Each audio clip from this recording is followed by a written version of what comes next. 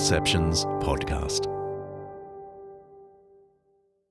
I know that God's been calling me for a long time, and the devil's been distracting me for a long time.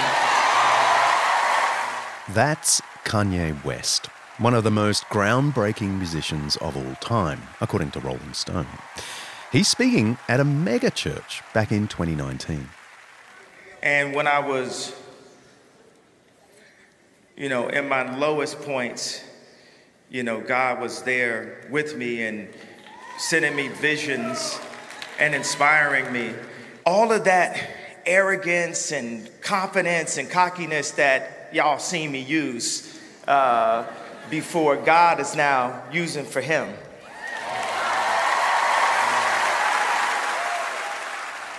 Kanye West's journey to Christianity is one of the most high-profile conversion stories, at least so far, in the 21st century.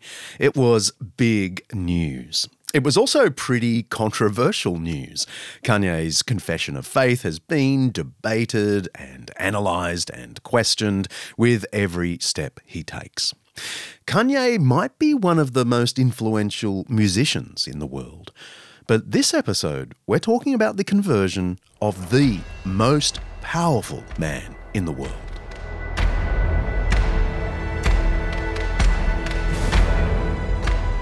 Imagine Xi Jinping, president of China, who recently topped the Forbes list of most powerful people on the planet. Imagine him announcing his conversion to Christianity. That gives you a sense of what it must have felt like in the 4th century, when the Roman Emperor Constantine said that he now believed, as Kanye would say, Jesus is Lord. It was big news, for sure. Controversial news, certainly. And historians have debated the events for centuries. But was it good news? I mean, wasn't his conversion terrible for traditional Romans and their ancient culture, being forced to adopt a new religion? And wasn't it bad even for the church itself, which was now co-opted into Roman politics, power, and even warfare? These are not easy questions, so we're not going to be giving you any easy answers. I'm John Dixon with Season 6 of Undeceptions.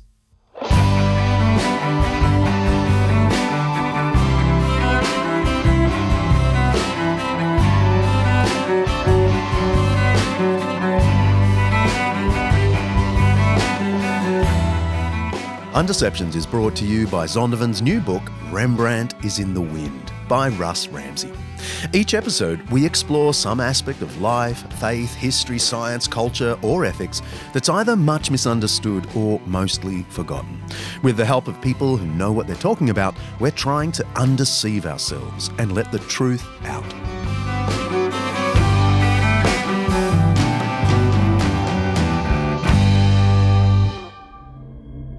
It was the 19th year of Diocletian's reign, AD 303, and the month Distrus, called March by the Romans, and the festival of the Saviour's Passion was approaching, when an imperial decree was published everywhere, ordering the churches to be razed to the ground and the scriptures destroyed by fire, and giving notice that those in places of honour would lose their places, and domestic staff, if they continued to profess Christianity, would be deprived of their liberty.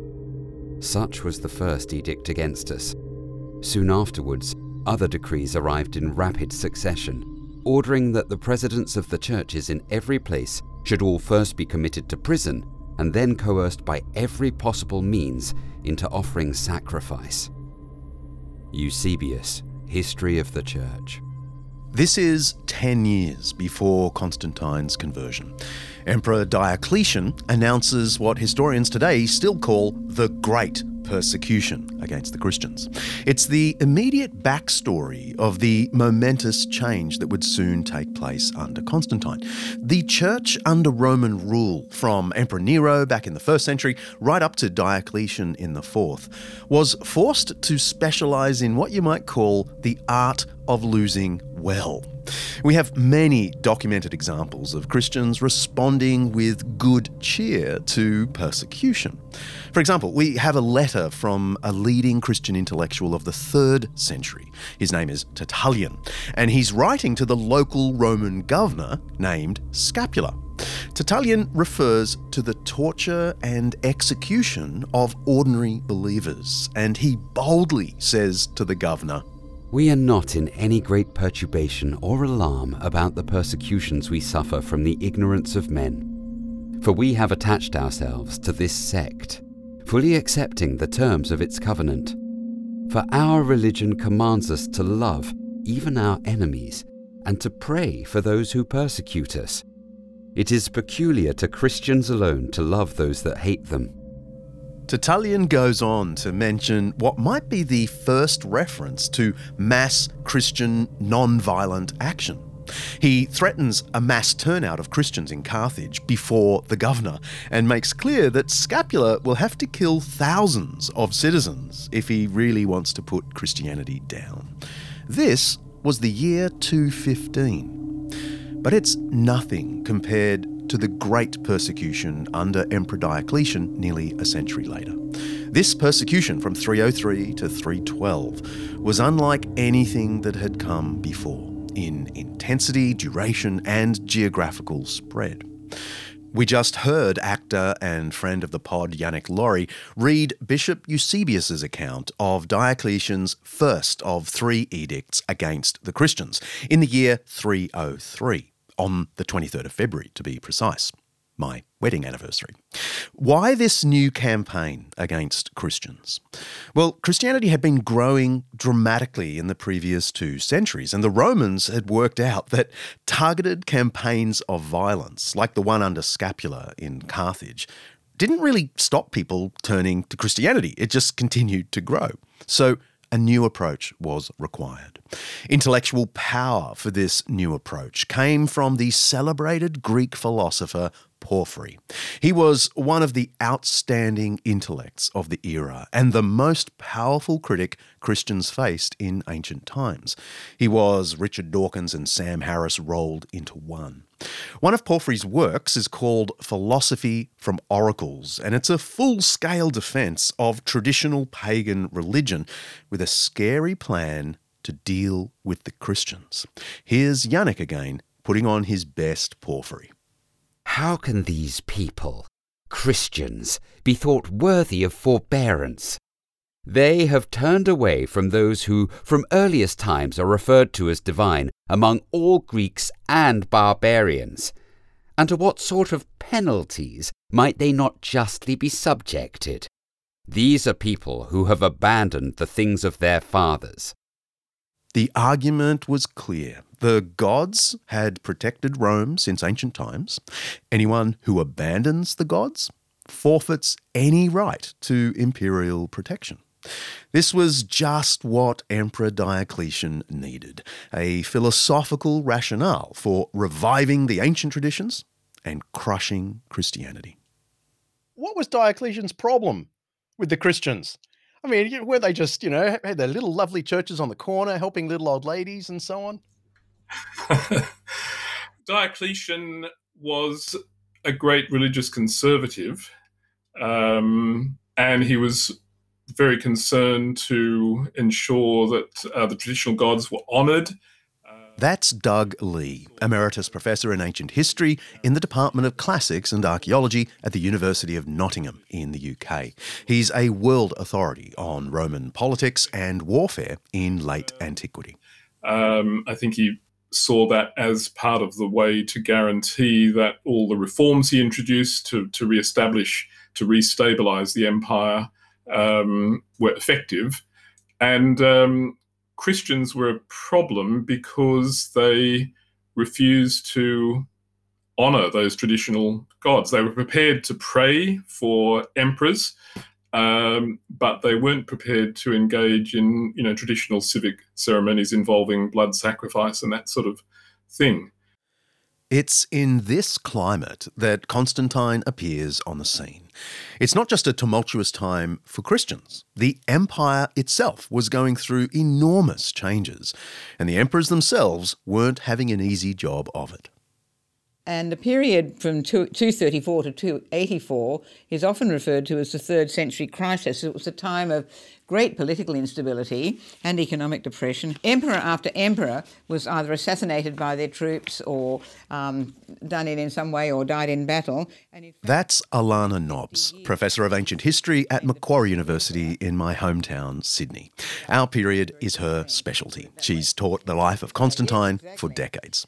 And in fact, in the next 50 years, 26 who claimed the title of emperor ended up having very short reigns. So by the late 3rd century, the Emperor Carus, before Diocletian, had died fighting the Persian, and one of his soldiers, a man named Diocles, who took the name Diocletian, came to power.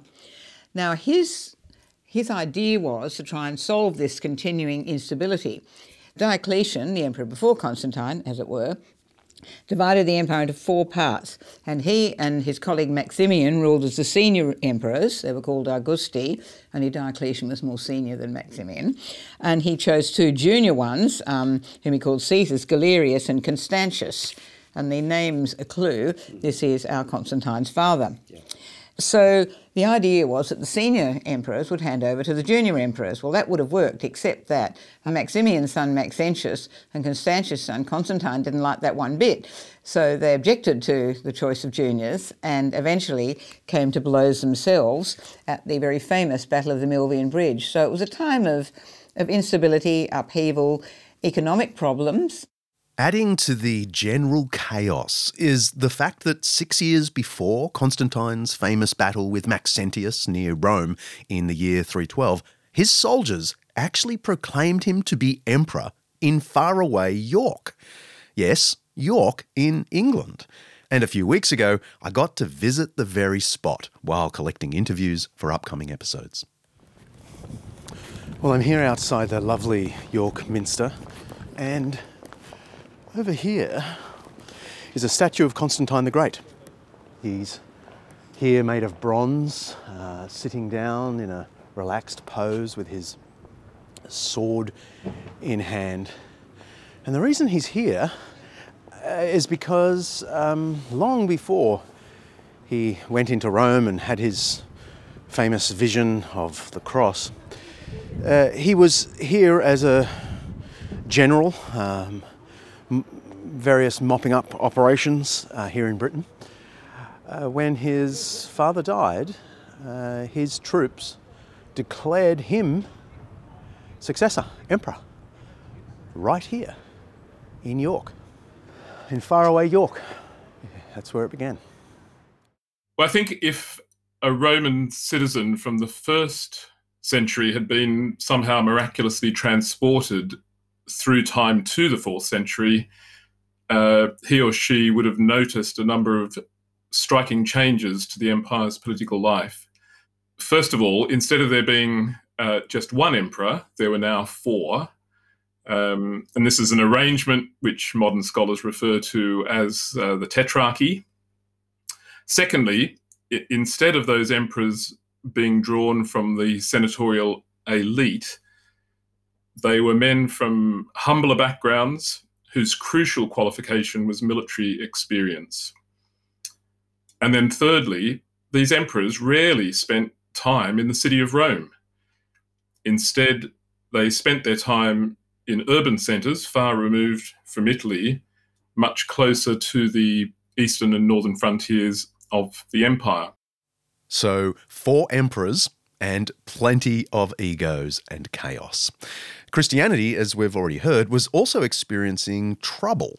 The thing is, from what we can tell, the church's troubles were not reducing the number of Christians. What is the standing of the Christian church around this same time? For most of the second half of the 3rd century, the imperial government explicitly allowed Christians to practice their religion and churches to own buildings and cemeteries. That was after some years of persecution in the 250s. But that policy of toleration all changed in the year 303 when Diocletian began issuing a series of edicts specifically targeting the church. And those edicts ordered the destruction of church buildings, the confiscation of scriptures, and the imprisonment of clergy. And that's what's generally referred to as the Great Persecution. So those actions of Diocletian's imply that the church was a significant feature of the religious landscape in the Roman world by the early 4th century. And it's generally accepted that Christian numbers had grown significantly during those decades of toleration in the later 3rd century. But it's also generally accepted that Christianity was still only one religion among many in the empire and unlikely to have comprised more than about 10% of the population. That's still a lot of people, though.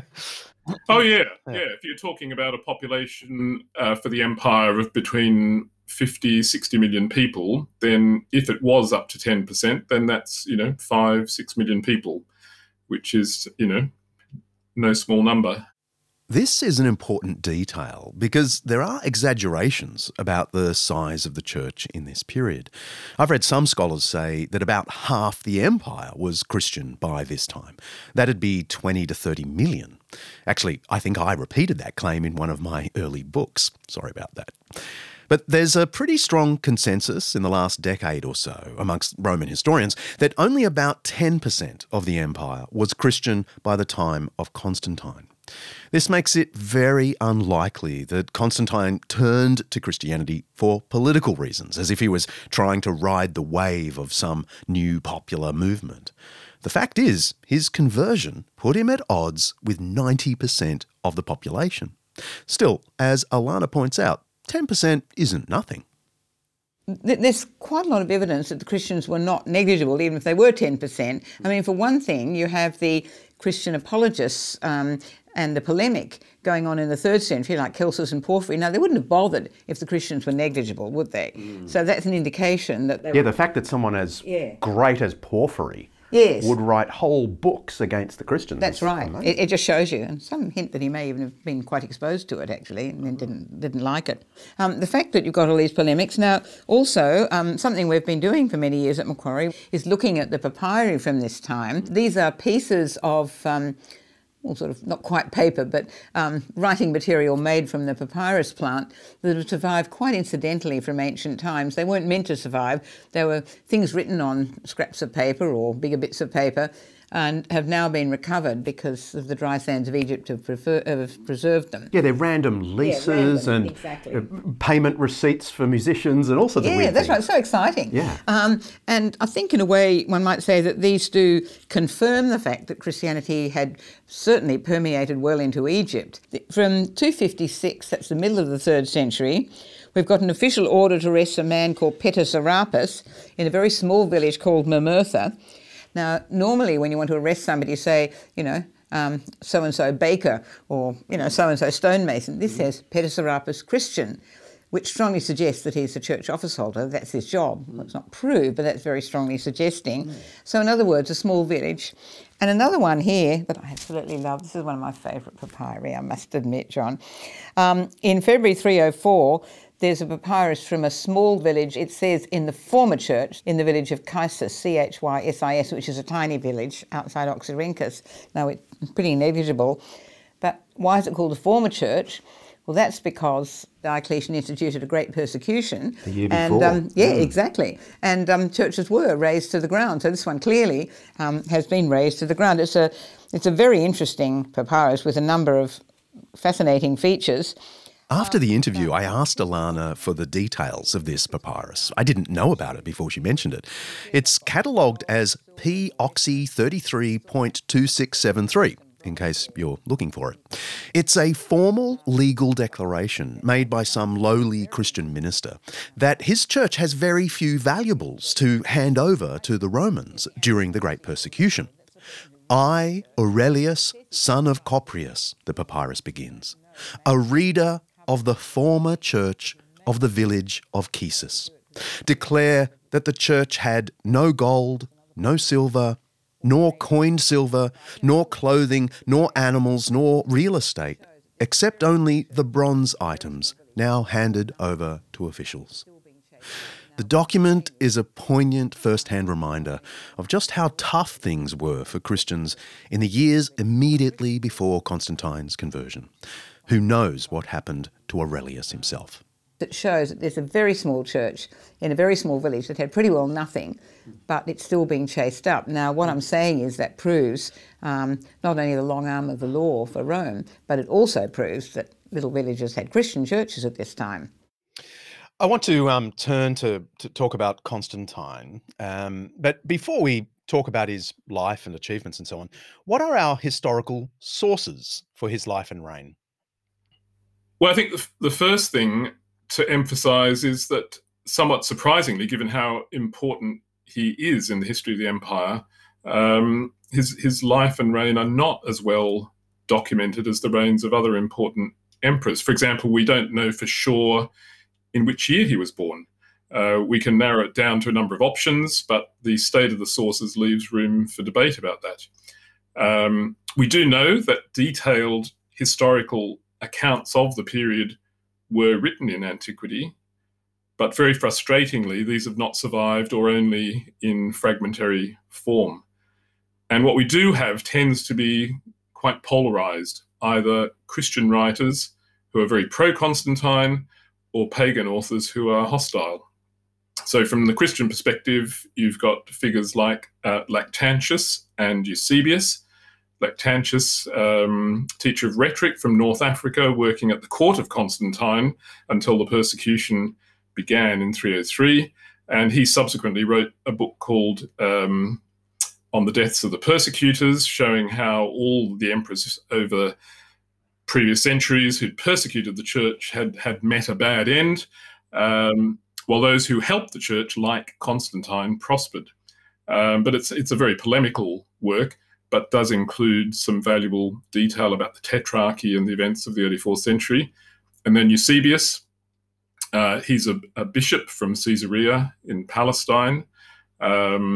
He wrote the first church history, and part of its value is that it quotes many documents, including imperial edicts, and quotes them verbatim. He also wrote a biography of Constantine. It's highly panegyrical in nature and notable for its omission of details which would otherwise show Constantine in a bad light. For example, it makes no reference to Constantine's eldest son, Crispus, who at one time was being groomed as his successor, but then was executed in mysterious circumstances. But again, it includes verbatim quotation of a number of important documents. Panegyrical, by the way, just comes from the Greek word for an ancient Athenian festival, a panegyris. Orators often made speeches at these festivals in praise of local officials in attendance. The speeches themselves then were called panegyrikos, hence the modern panegyric, meaning formal or elaborate praise in public. But we digress. Then at the other end of the spectrum, we've got the pagan history of Zosimus.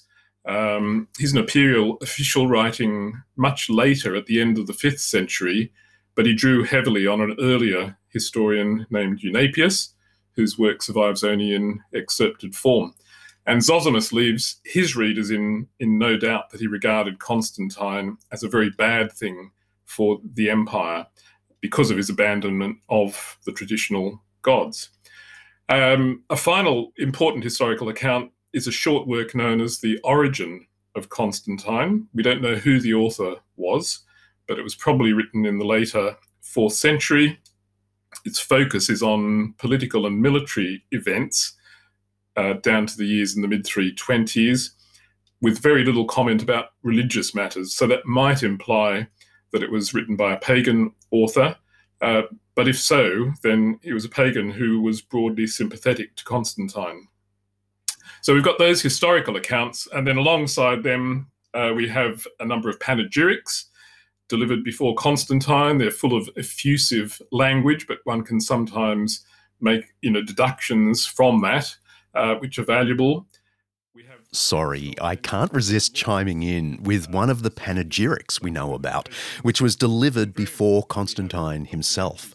A Christian priest was carried away at Constantine's conversion and declared in public that Constantine was, quote, destined to share the empire of the Son of God in the world to come. Yes, apparently Constantine was going to help Jesus rule heaven forever. Constantine told him to shut up and get back to praying. True story. We have the text of many of his laws preserved in later codifications. And very importantly, we have documentary sources, inscriptions and papyri, as well as coinage. And these documentary sources can be particularly important controls when navigating the biases of the historical accounts. Okay, so we have decrees and laws, a few complementary accounts by people like Eusebius and Lactantius, and semi-critical accounts like the one from Zosimus. What can we cobble together from all of this about how Constantine the Great became the Great? How did he rise to absolute Roman power? I suppose it's important to emphasise that Constantine didn't come to power in one sort of big bang. It actually involved 3 stages spread out over nearly 2 decades and in widely separated locations.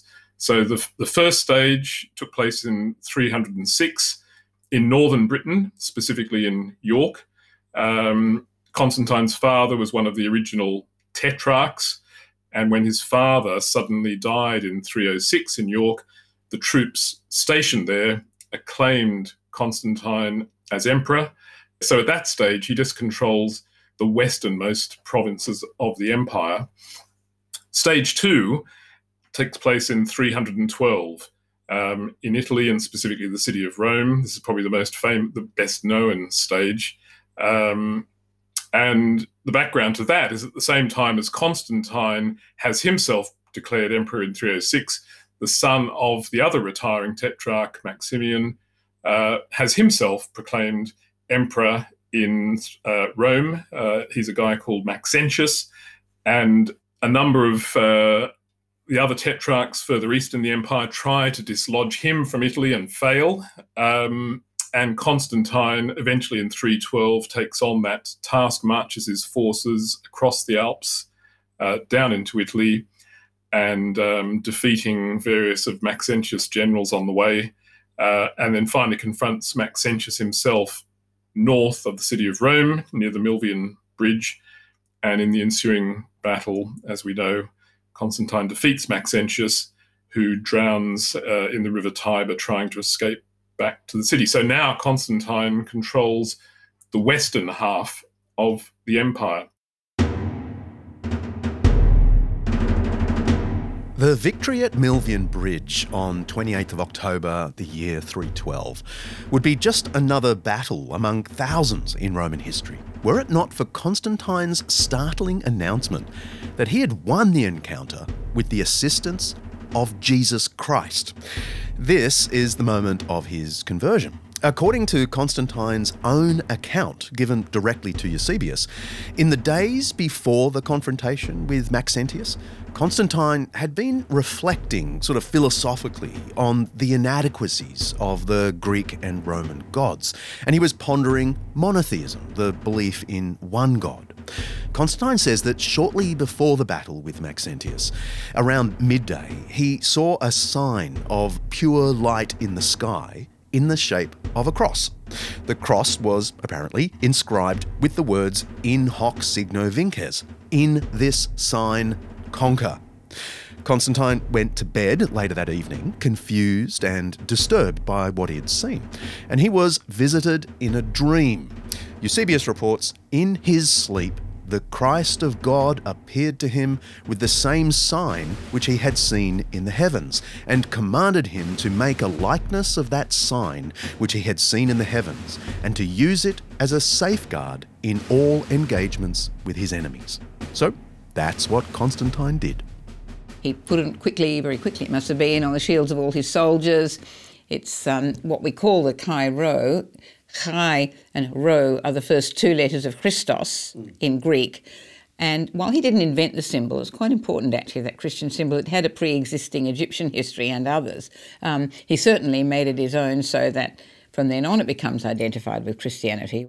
The Chi Rho is formed by superimposing the Greek letters Chi, or K, and Rho, or R, which look like a capital X and a capital P.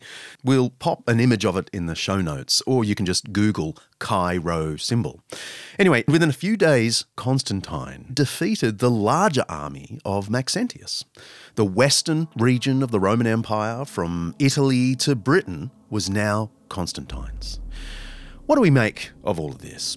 It's pretty clear to me, reading the sources, that Eusebius is at least honestly relating what Constantine told him. Eusebius admits that he only feels comfortable recording the incident because the emperor, quote, confirmed his statement by an oath. Whatever explains these strange happenings in October AD 312, this was a genuine and totally unexpected turning point in world history. Within a few years, about 10 actually, Constantine gained the eastern part of the empire as well. The entire Roman world would be governed by someone who declared Jesus is Lord. The Bible, as we know it, was finally presided over by one man, the pagan emperor Constantine. I thought Constantine was a Christian. Oh, hardly. No, he was a lifelong pagan who was baptized on his deathbed.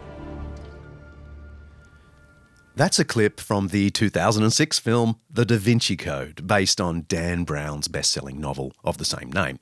It makes quite a few claims about Emperor Constantine, actually, almost all of which are myth. But the phenomenal success of the book, which has sold over 80 million copies, has blurred fact and fiction. Yeah, so I want to drill down on his conversion, because this is where there's a lot of, Dan Brown conspiracy, that he wasn't even converted. It was all just a political ploy. So what do you make of his conversion? Was it a sincere conversion? Did he think he really had become a Christian? We've got the evidence. We've got a number of edicts over the time of his reign, and in my opinion, and I have thought about this a lot over the years, if you look at them chronologically, you will see a definite development in his ideas. So, in other words, well, like most of us, what we thought at 17, we don't think now. Well, in many ways. So this is what we see. We see a gradual, continual development, both in his style. His own style has been detected in these letters, or many of them, and edicts, plus the fact that his understanding grew. So while it is debated whether he had an actual conversion on the night when he saw the sign, and what was the sign anyway, and what difference did it make, he suddenly expect his whole life to change. It's not like that. But what you do see, I think, is a gradual recognition of what he let himself in for, if you like. He kept bishops, particularly Hosius, in his entourage. He kept advisors. He asked them things. As an emperor, he doesn't have to consult bishops, So I think you see a development over his lifetime that I personally find quite convincing. And he does have some good phrases. I was going to find, I think towards the end of his life, I've got some good ones here. In a letter to the Persian king Sapor, I'll tell you the date of that later, he writes about this God I reverence. He also talks about himself as a bishop of those outside the church. He has definite phraseology, which I think shows that his mindset was changing. That idea that it was just political expediency, I think, goes back probably to the 19th century Swiss historian Jakob Burckhardt, who argued that Constantine was just an ambitious, amoral politician prepared to do anything to gain power. And he argued that Constantine began showing favour to Christians to win their support for his political ambitions, not because of any genuine interest in their religion.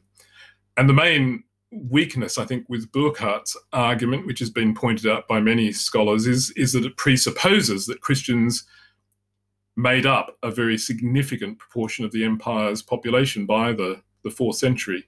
But as we've already mentioned, the general consensus is that Christians are unlikely to have been more than 10% of the population by that stage. So this sort of idea of political expediency doesn't really ring true against that background.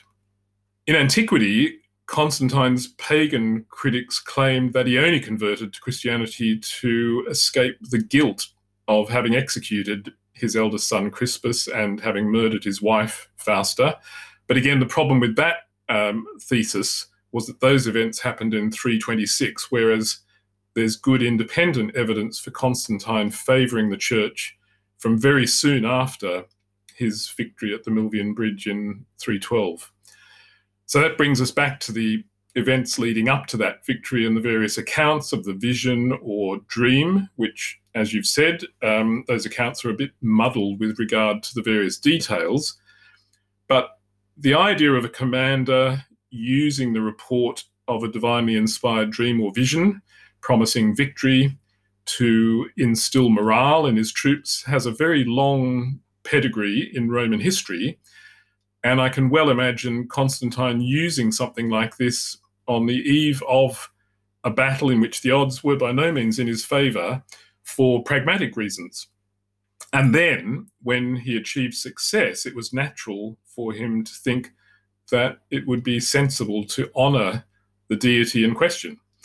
So the missing piece in this is why he presented his dream or vision as referring to the God of the Christians. And I think part of the answer to that is that we know there were Christian priests in his entourage by this time. And we can easily imagine them encouraging his thinking in this direction. So I think of Constantine's conversion in terms of his approaching the battle with a very traditional religious mindset, except that the God on whom he pins his hopes is the Christian God.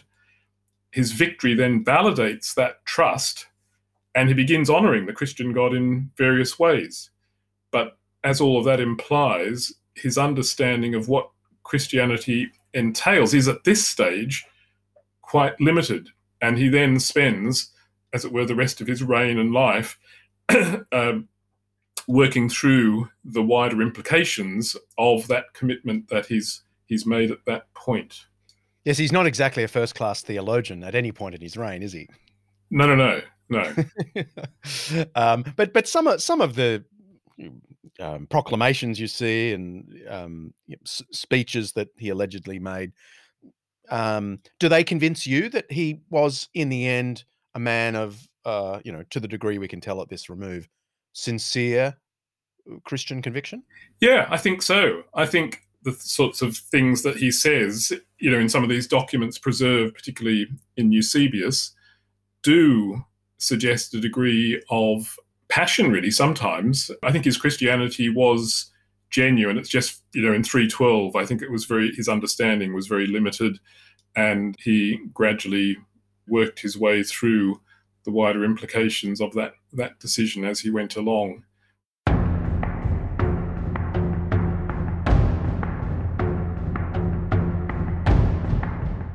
Many today have trouble understanding why, if Constantine really was a Christian, he was only baptised on his deathbed instead of at the moment of his conversion back in 312. The simple answer is that's just how lots of people did it in this period. Many saw baptism not as your entry into the faith, but as the seal of your journey of faith. As a catechumen or student of Christianity, Constantine was still considered a Christian throughout his reign. Okay, so the consensus amongst historians is that Constantine really did think of himself as a believing Christian. I think I can go along with that. But what did this mean for everyone else? If Constantine was now a man of faith, did he think it was necessary for everyone to be a Christian? Did the first Christian emperor impose Christianity on the empire? We're going to get to that after the break.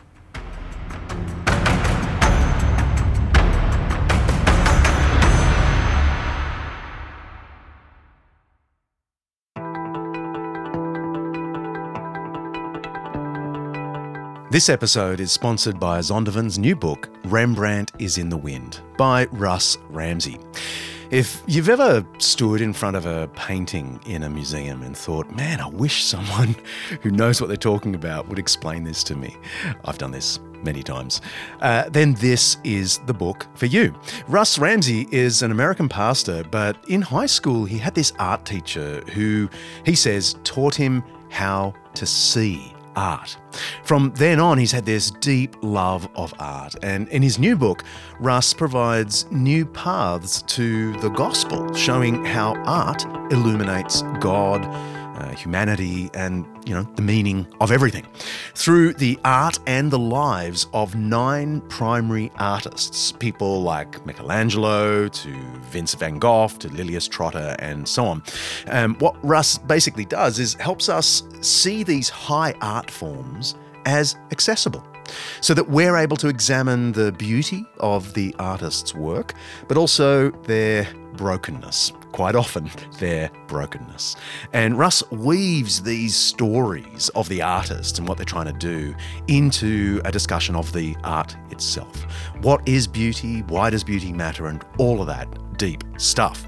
The book is part art history, part Bible study, part philosophy, and part analysis of just the human experience. It sounds so much like what we love to do here at Undeceptions that we're actually doing a whole episode with Russ later in the season. In the meantime, you can order Rembrandt is in the Wind by Russ Ramsey. Go to Amazon or to zondovan.com for more info.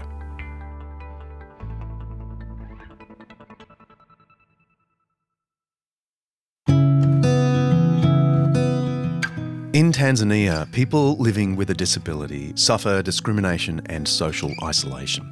They also have trouble finding employment and education opportunities.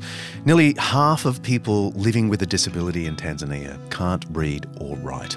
In some cases, they're even denied medical care or access to services that offer food and shelter. Anglican Aid is changing this by supporting the Karugwe Disability Program in the Kagera region of Tanzania. The program offers dedicated medical care and rehabilitation to people living with disabilities, as well as giving them access to education and a pathway to employment. It's fantastic. You can help Anglican Aid support the life-changing work of the Karugwe Disability Program by visiting anglicanaid.org. That's anglicanaid.org.au. Thanks so much.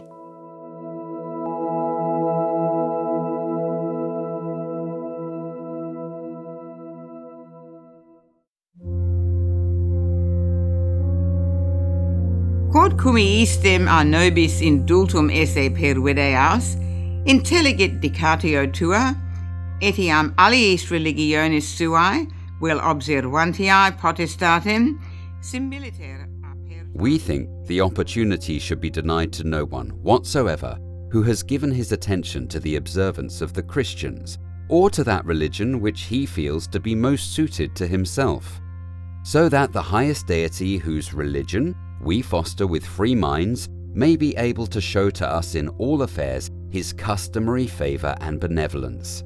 All who have the wish to observe the religion of the Christians may hasten to do so without any worry or molestation. Since you see that this has been granted by us to these same Christians, your devotedness understands also that to others as well the freedom and full liberty has been granted in accordance with the peace of our times, to exercise free choice in worshipping as each one has seen fit. This has been done by us so that nothing may seem to be taken away from anyone's honour or from any religion whatsoever. Neque quicquam honori, neque quicquam religioni, aliquid a nobis detractum videatur. It kind of sounds like a modern document, doesn't it? It's the sort of thing you can imagine Thomas Jefferson writing in that Enlightenment spirit of toleration. But it's the Edict of Milan from February 313. It's a proclamation establishing toleration for both Christianity and pagan religion in the Roman Empire. It was the outcome of a political agreement reached at Milan between Constantine and his eastern co-emperor Licinius. I want to ask you about whether he forced everyone to be a Christian, because that's what you often hear. I don't think there's any evidence for Constantine forcing people to become Christian, and it wouldn't really have been in his political interests to do so in 312, while the overwhelming of the majority of the empire's population remained pagan, and especially while he still only controlled half of the empire.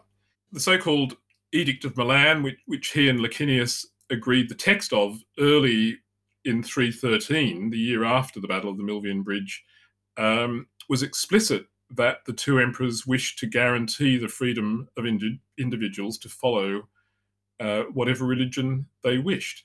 One of the interesting features is it still uses that sort of ambiguous language when it talks about whatever divinity there is in the heavens. But at the same time, it's noteworthy that Christians are the one religious group who are explicitly mentioned, and that must surely reflect Constantine's influence in the formulation of the text. And of course, they'd been persecuted for a number of years immediately before. Yeah, so it's not surprising that they are singled out for specific mention in that way. I mean, once Constantine has control of the whole empire after 324, it would have been less surprising, I think, if there'd been a hardening of his attitude towards pagan practices. And there is some evidence for that. We know that a small number of pagan temples in the eastern provinces were destroyed, but there appear to have been specific reasons for each of those cases. For example, various temples of Aphrodite, which were especially associated with ritual prostitution.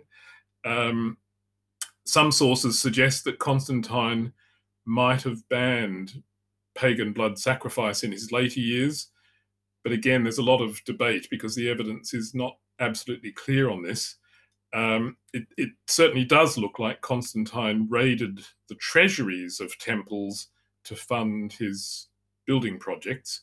But in none of that is there any sense of forcing people to become Christians. And in fact, we find him extending favor to pagans in various contexts. And it's also interesting that Constantine never relinquished the title of Pontifex Maximus, chief priest, which emperors had always held and which was associated with Rome's traditional pagan cults. But he retains that office right to his dying day. But I don't think there's any sense in which Christianity was the empire's official religion by the end of Constantine's reign. Certainly it was a favoured religion, but not official. Actually, there's a lovely line in one of Constantine's later letters where he says the reason he doesn't want to impose Christianity on the empire is that he doesn't want to turn people off the faith. More about that one in a moment. The insight is a good one, but sadly it's one that was forgotten 2 generations after Constantine. Emperor Theodosius in the 390s did impose the Christian faith. To be precise, in a law of Theodosius dated 16th of June 391, the emperor decreed, quote, "No person shall be granted the right to perform sacrifices. No person shall go around the temples. No person shall revere the shrines." He adds that any officials found engaging in such pagan activities will be fined 15 pounds or 7 kilograms of gold. That's a ridiculous sum. So, 54 years after the death of Constantine, and 360 or so years after Jesus himself, the old Greco-Roman religions were declared illegal. So Constantine did not impose Christianity on the empire, but he did promulgate laws that benefited Christians, starting with some pretty cool tax breaks. Habeat unus quisque licentiam sanctissimo catholicae venerabili concilio decadens bonorum, quod optavit relinquere. Every person shall have the liberty to leave at his death any property that he wishes to the most holy and venerable council of the Catholic Church. Theodosian Code 1624.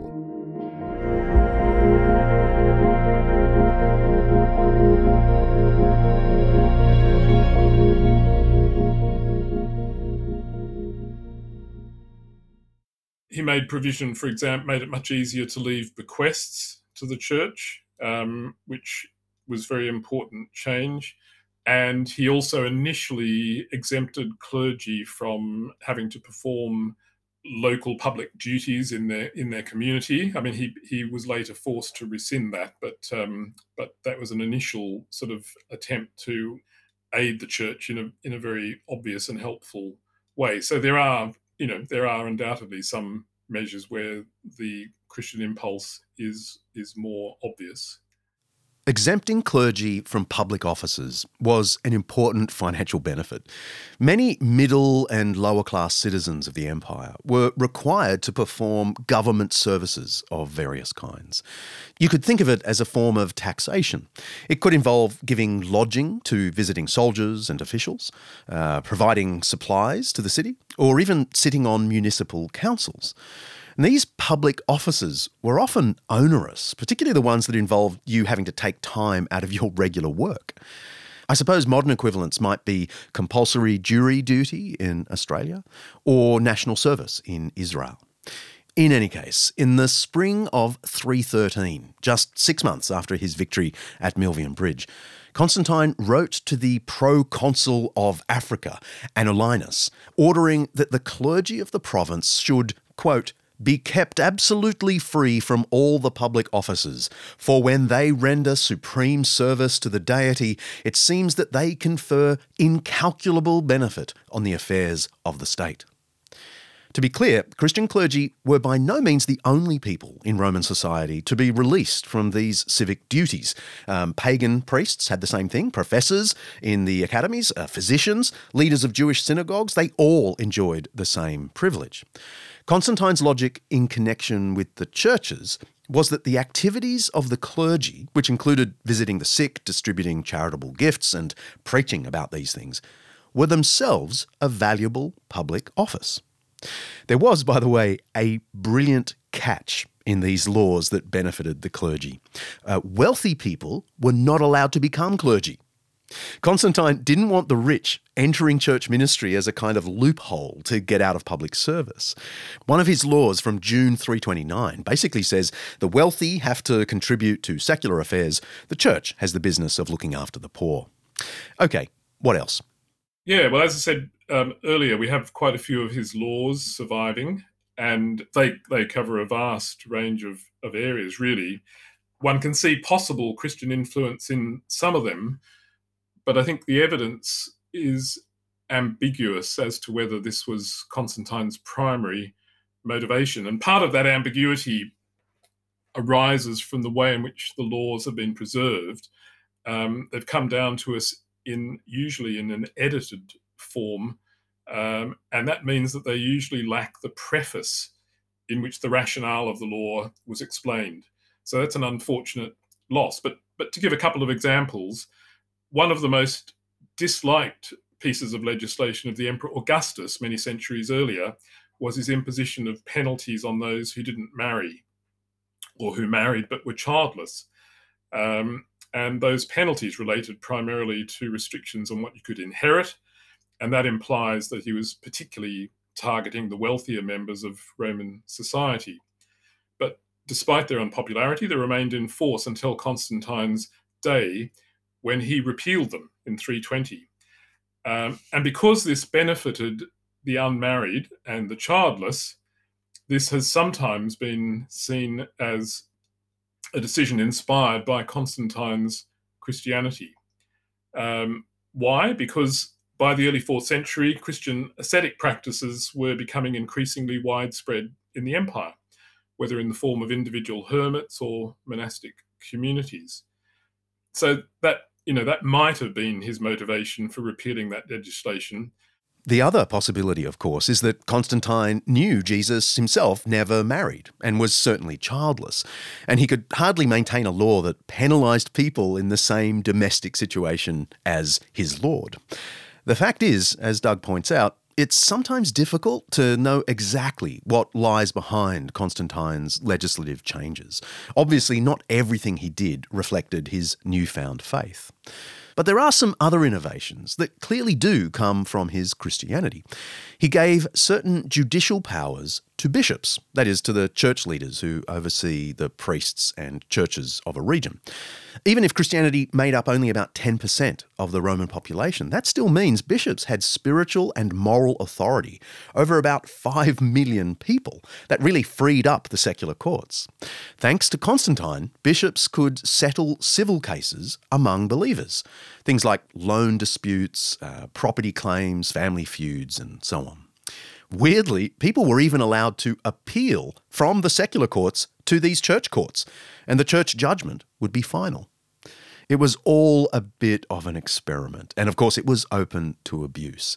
But there was some good in it, especially because one of the legal powers given to bishops was the authority to free slaves in certain situations. And in this period, bishops freed a lot of slaves, often at the church's cost. In 321, he recognised Sunday as the day of rest for the first time. He built a lot of churches. So he does pretty well, really, I think, overall, given he did outlaw crucifixion and branding criminals on the face, he said, because they're in the image of God. No, that's his words, which is interesting. Interesting. So that's probably the first reference to this Imago Dei in Western history, in terms of a legal reference. Yes. It becomes very common in the 12th, 13th, 14th centuries, but yeah.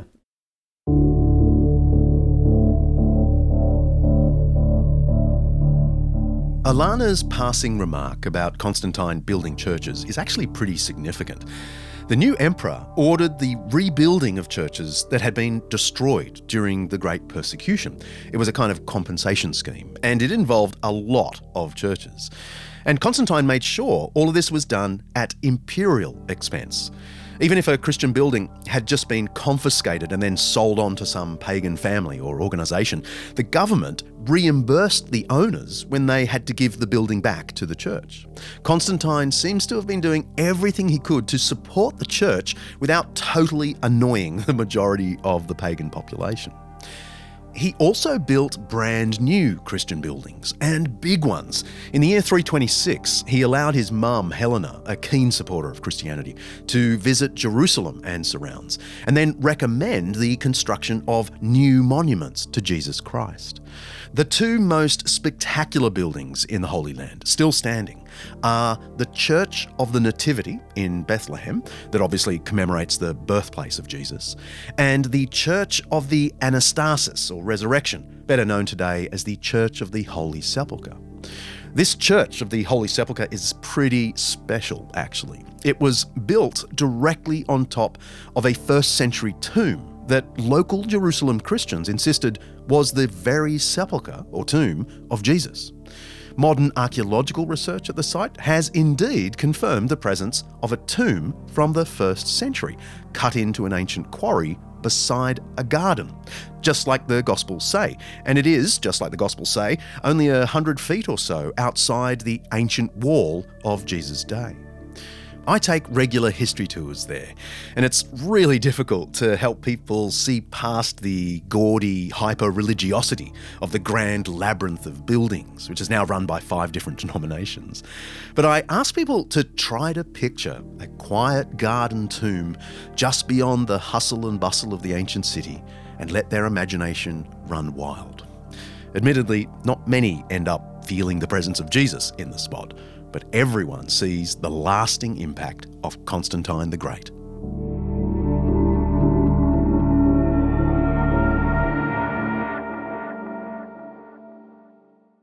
Jesus was viewed by many of his followers as a mighty prophet, as a great and powerful man, but a man, nevertheless, immortal man.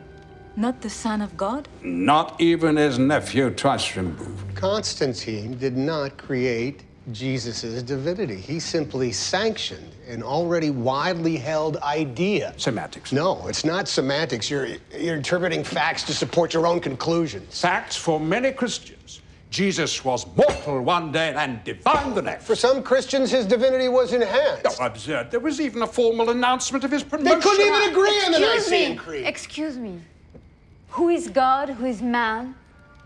How many have been murdered over this question? That's another clip from the Da Vinci Code movie, keeping alive one of the myths about Constantine.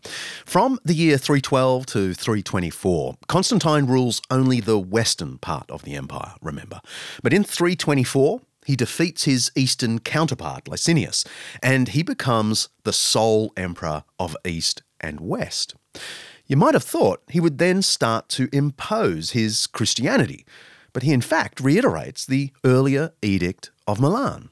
We have a public letter from Constantine written in the wake of his victory against Licinius, and in it he explains that he's not going to remove the traditional Roman practices. His reasoning is intriguing. He admits he would love to see the end of pagan rites, but he then says he knows that that would harden people against Christianity and, quote, discourage the hope of any general restoration of mankind to the way of truth. He means the way of Christ. In other words, banning paganism would backfire and work against his hope that everyone would choose Christianity. For it may be, he muses, that this restoration of equal religious privileges to all will prevail to lead them, the pagans, into the straight path. Let no one harass another, but let everyone do as his soul desires. There is general agreement among scholars, if not Dan Brown fans, that Constantine's main concern throughout his 25-year reign was civic harmony. Following the awful atrocities and civil unrest of his recent predecessors, he wanted his empire to enjoy what he described as a life of peace and undisturbed concord for Christian and pagan alike. Sadly, though, there was a dispute within the church itself that was reaching boiling point at just this moment. I want to ask you about Constantine's support for the church as an institution and for Christianity as his favoured religion. But let me roll it into the question of the Council of Nicaea. One often hears that, that Nicene Council in 325 was, a big theological agenda. Constantine wanted to elevate the teacher Jesus to divine status so that he could have a controlling God over the Roman world. What really went on with Nicaea and Constantine's support? Well, I think the Council of Nicaea was Constantine's attempt to solve a problem which he inherited when he acquired control of the eastern half of the empire in 324. And the source of the problem was this theological disagreement which emerged in the church in Alexandria in the early 320s. So we've got a local clergyman named Arius who had been wrestling with the conundrum of the Trinity, and more specifically, the relationship of the Father to the Son. And at the risk of oversimplifying, Arius' problem was this. In his view, the Father must have created the Son, but if so, then the Son in some sense must have been inferior to the Father. Now, the Bishop of Alexandria at that time was not happy about this, particularly when Arius started preaching along these lines to his congregation. As far as the bishop in question, a man, his name was Alexander, was concerned, Arius' views cast serious doubt on the Son's ability to save humans. And so there are a number of attempts to resolve the issue locally. Those failed. And soon after Constantine's defeat of Licinius, he was made aware of the issue and the way it was dividing the church. And initially, he tries to persuade Arius and Alexander that they were quibbling over trivial matters. Whether that reflects Constantine's theological ignorance or just part of a deliberate strategy is unclear.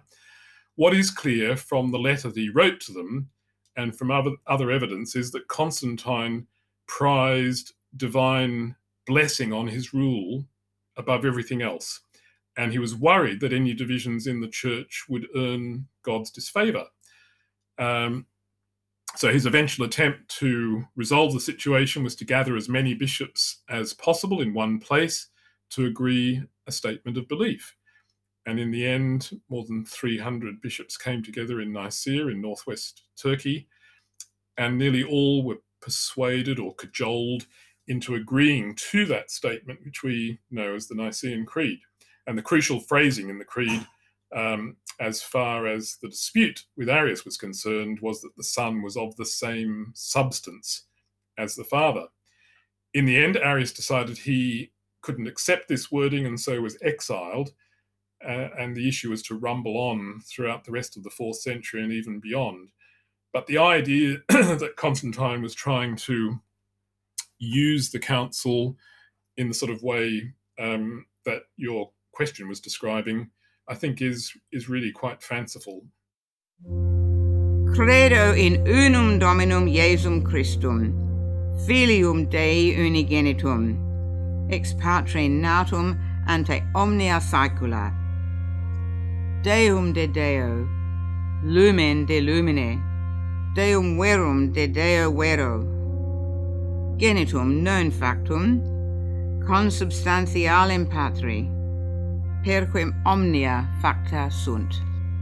We believe in one Lord, Jesus Christ, the only Son of God, eternally begotten of the Father, God from God, light from light, true God from true God, begotten, not made, of one being with the Father.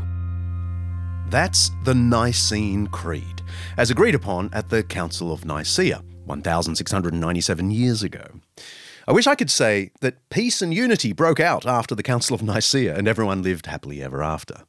The fact is, some churches resented the Nicene resolution. Constantine himself was not entirely sure about it.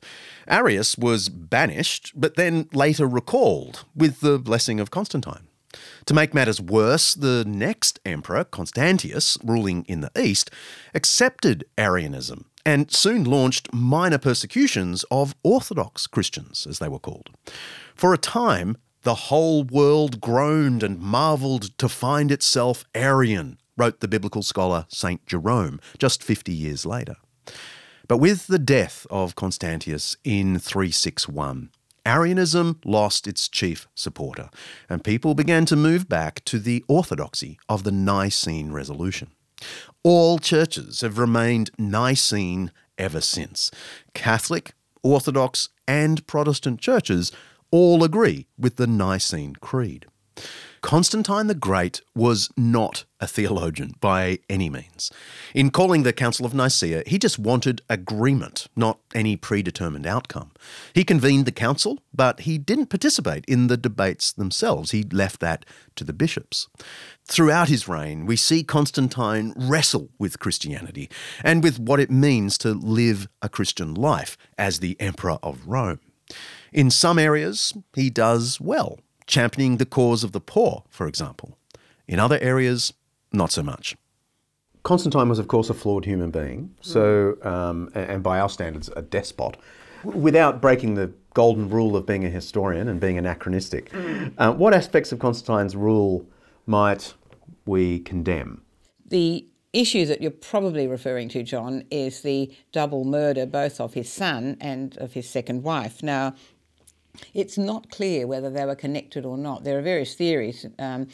Now, censorship sort of cracked in. I mean, nobody tells the emperor, actually admits what he's done and so on. The rumour was an incestuous relationship, is that right? That's one rumour. Another rumour, which possibly, again, viscerally has some current credibility, that's one rumour. It's an old story, the younger, virile, handsome, stepson being far more gorgeous than the man she'd married, the older man she'd married. There's that as a possibility. The other possibility is that it was the sort of jealousy thing that his second wife had wanted to get rid of Crispus in order for her three sons to have a clear run.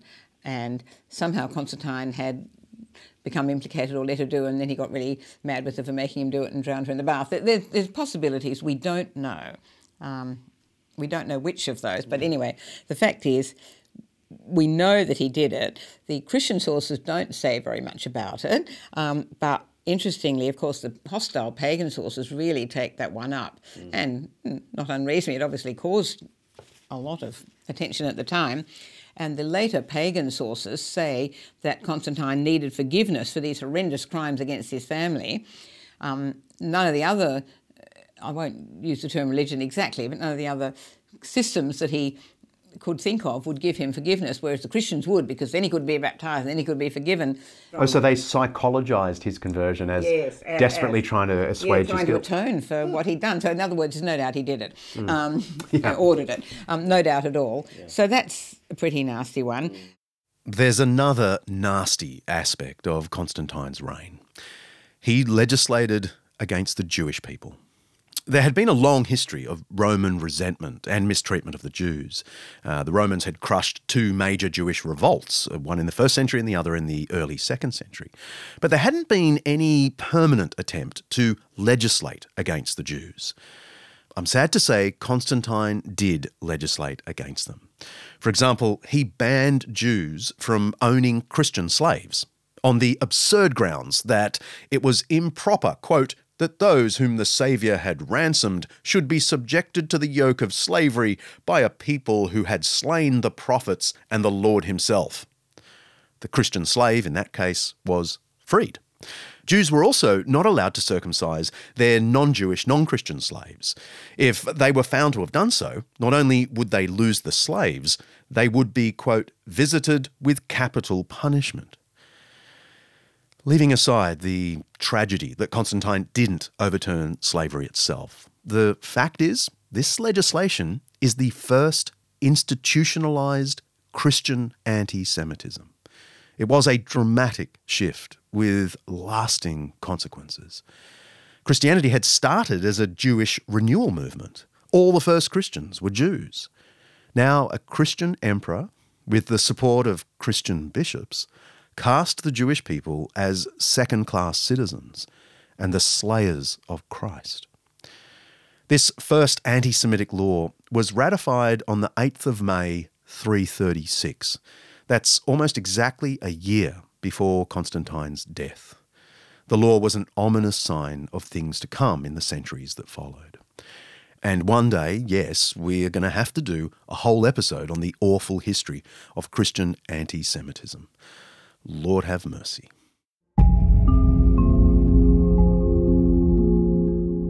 The emperor fell ill shortly after Easter in the year 337. He travelled to the spa town of Helenopolis, hoping to find some refreshment, but when it was obvious he was in terminal decline, he went back to Nicomedia and asked the bishop there to baptise him. He took off his purple robes, replaced them with the simple white of a disciple, and entered the waters. A few days later, he died. He was then buried in Constantinople. How would you summarise the legacy of Constantine's rather long reign? His legacy for society and the church? Well, I think from a political point of view, his reuniting of the empire under the rule of one man did end a long period of political instability and intermittent civil war, and that was important for the welfare of the empire's inhabitants in the more immediate term. And his policy of religious toleration also was a welcome change after the years of persecution under Diocletian. In terms of his longer term legacy, obviously his favouring Christianity was hugely significant. You can debate whether Christianity would still have become the dominant religion in the Roman world without Constantine's support, but the fact that he did give it important support in the ways that we know of really did make a huge difference to its impact. And the very fact that an emperor endorsed it encouraged increasing numbers of the empire's inhabitants to embrace it. Now, some of that will no doubt have been a pretty nominal form of allegiance, but overall it's, I think, reasonable to see Constantine's decision to favour Christianity as playing a very significant role in the process whereby Christian practices, ideas and values became increasingly embedded in Roman society and in the societies that followed after the end of the empire in the West. It's difficult to know how to assess the significance of Constantine and his Christianity. One of the most distinguished Constantine scholars ever, Arnold H.M. Jones, attempted in one of his books to summarise the tone of Constantine's recorded words about Christianity. It's fascinating and a little sad. The emperor spoke of God mainly as a God of power. His favourite expressions across all of his sayings and writings and decrees are things like Mighty One, Highest God, Lord of all, and God Almighty. Jones says, only rarely does Constantine speak of God as the Saviour, and never as loving or compassionate. Or just as striking, twice only does Constantine refer to God as Father. Yikes. Compared to the consistent language of love that dominates Christian literature in the first couple of centuries, Constantine's talk of God was grand and austere.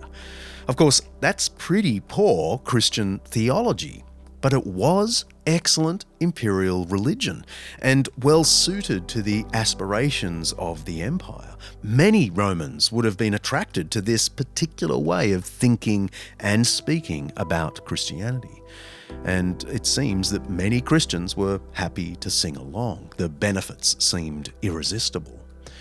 Constantine didn't transform the church in his lifetime. The Romanization of Christianity and the Christianization of Rome were both very long processes.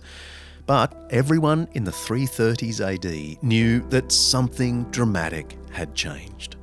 Crosses now appeared on the Roman military standards, and coins in the marketplaces were stamped with the first two letters of Christ, Chi Rho.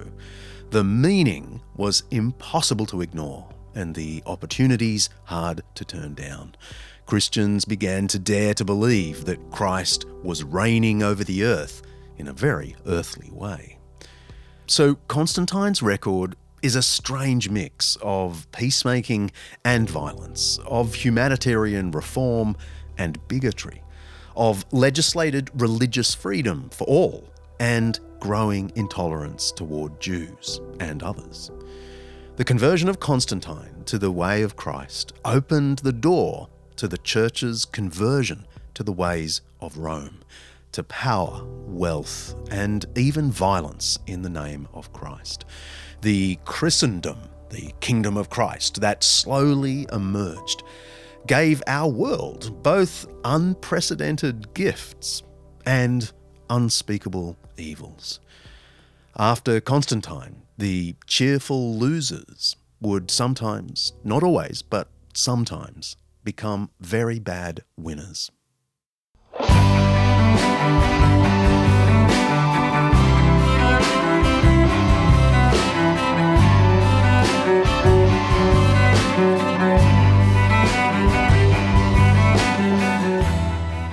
Well, it's great to be back for Season 6 of Undeceptions, and we have a lot to look forward to in 2022.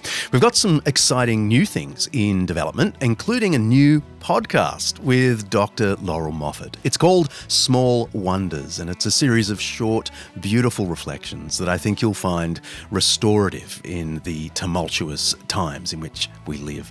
We can't wait to share more about it soon. Until then, why don't you head over to our new Undeceptions Network Facebook page to stay in touch and get the latest from Undeceptions and our new projects. Just search Undeceptions Network on Facebook and you'll find us there. We're also running our very first listener survey. It's been 2 years since we started this thing, and we love what we're doing, but we want to know if you do too. What do you like? What don't you like? What do you want to hear more of, less of? Plus, we just want to get to know you better so we can make sure we're doing our very best to offer you the podcast you really want and the sort of thing you can pass on to your friends. It'll only take a few minutes of your time, and for your trouble, you'll go into the running to win a season pack, a bunch of books from the guests from this season. Head to undeceptions.com/survey to help us out. Undeceptions.com/survey. Thanks so much. Next episode, It's the imaginary fight that just won't go away. The conflict between science and religion has been touted by some of the greatest thinkers of our time. But our guests next week can demonstrate in painful detail that this conflict thesis is an invention. In fact, it's an invention of two very specific 19th century scholars who have had way more influence than they really should have. My guests also explain why in professional history of science circles, this conflict thesis was given up decades ago, and it's time for the public to catch up. It's gonna be fun. See ya. Undeceptions is hosted by me, John Dixon, produced by Kaylee Payne, and directed by Mark Hadley the Great. Editing by Richard Humwee. Social media by Sophie Hawkshaw. Special thanks to our series sponsor Zondervan for making this Undeception possible. Undeceptions is the flagship podcast of Undeceptions.com, letting the truth out.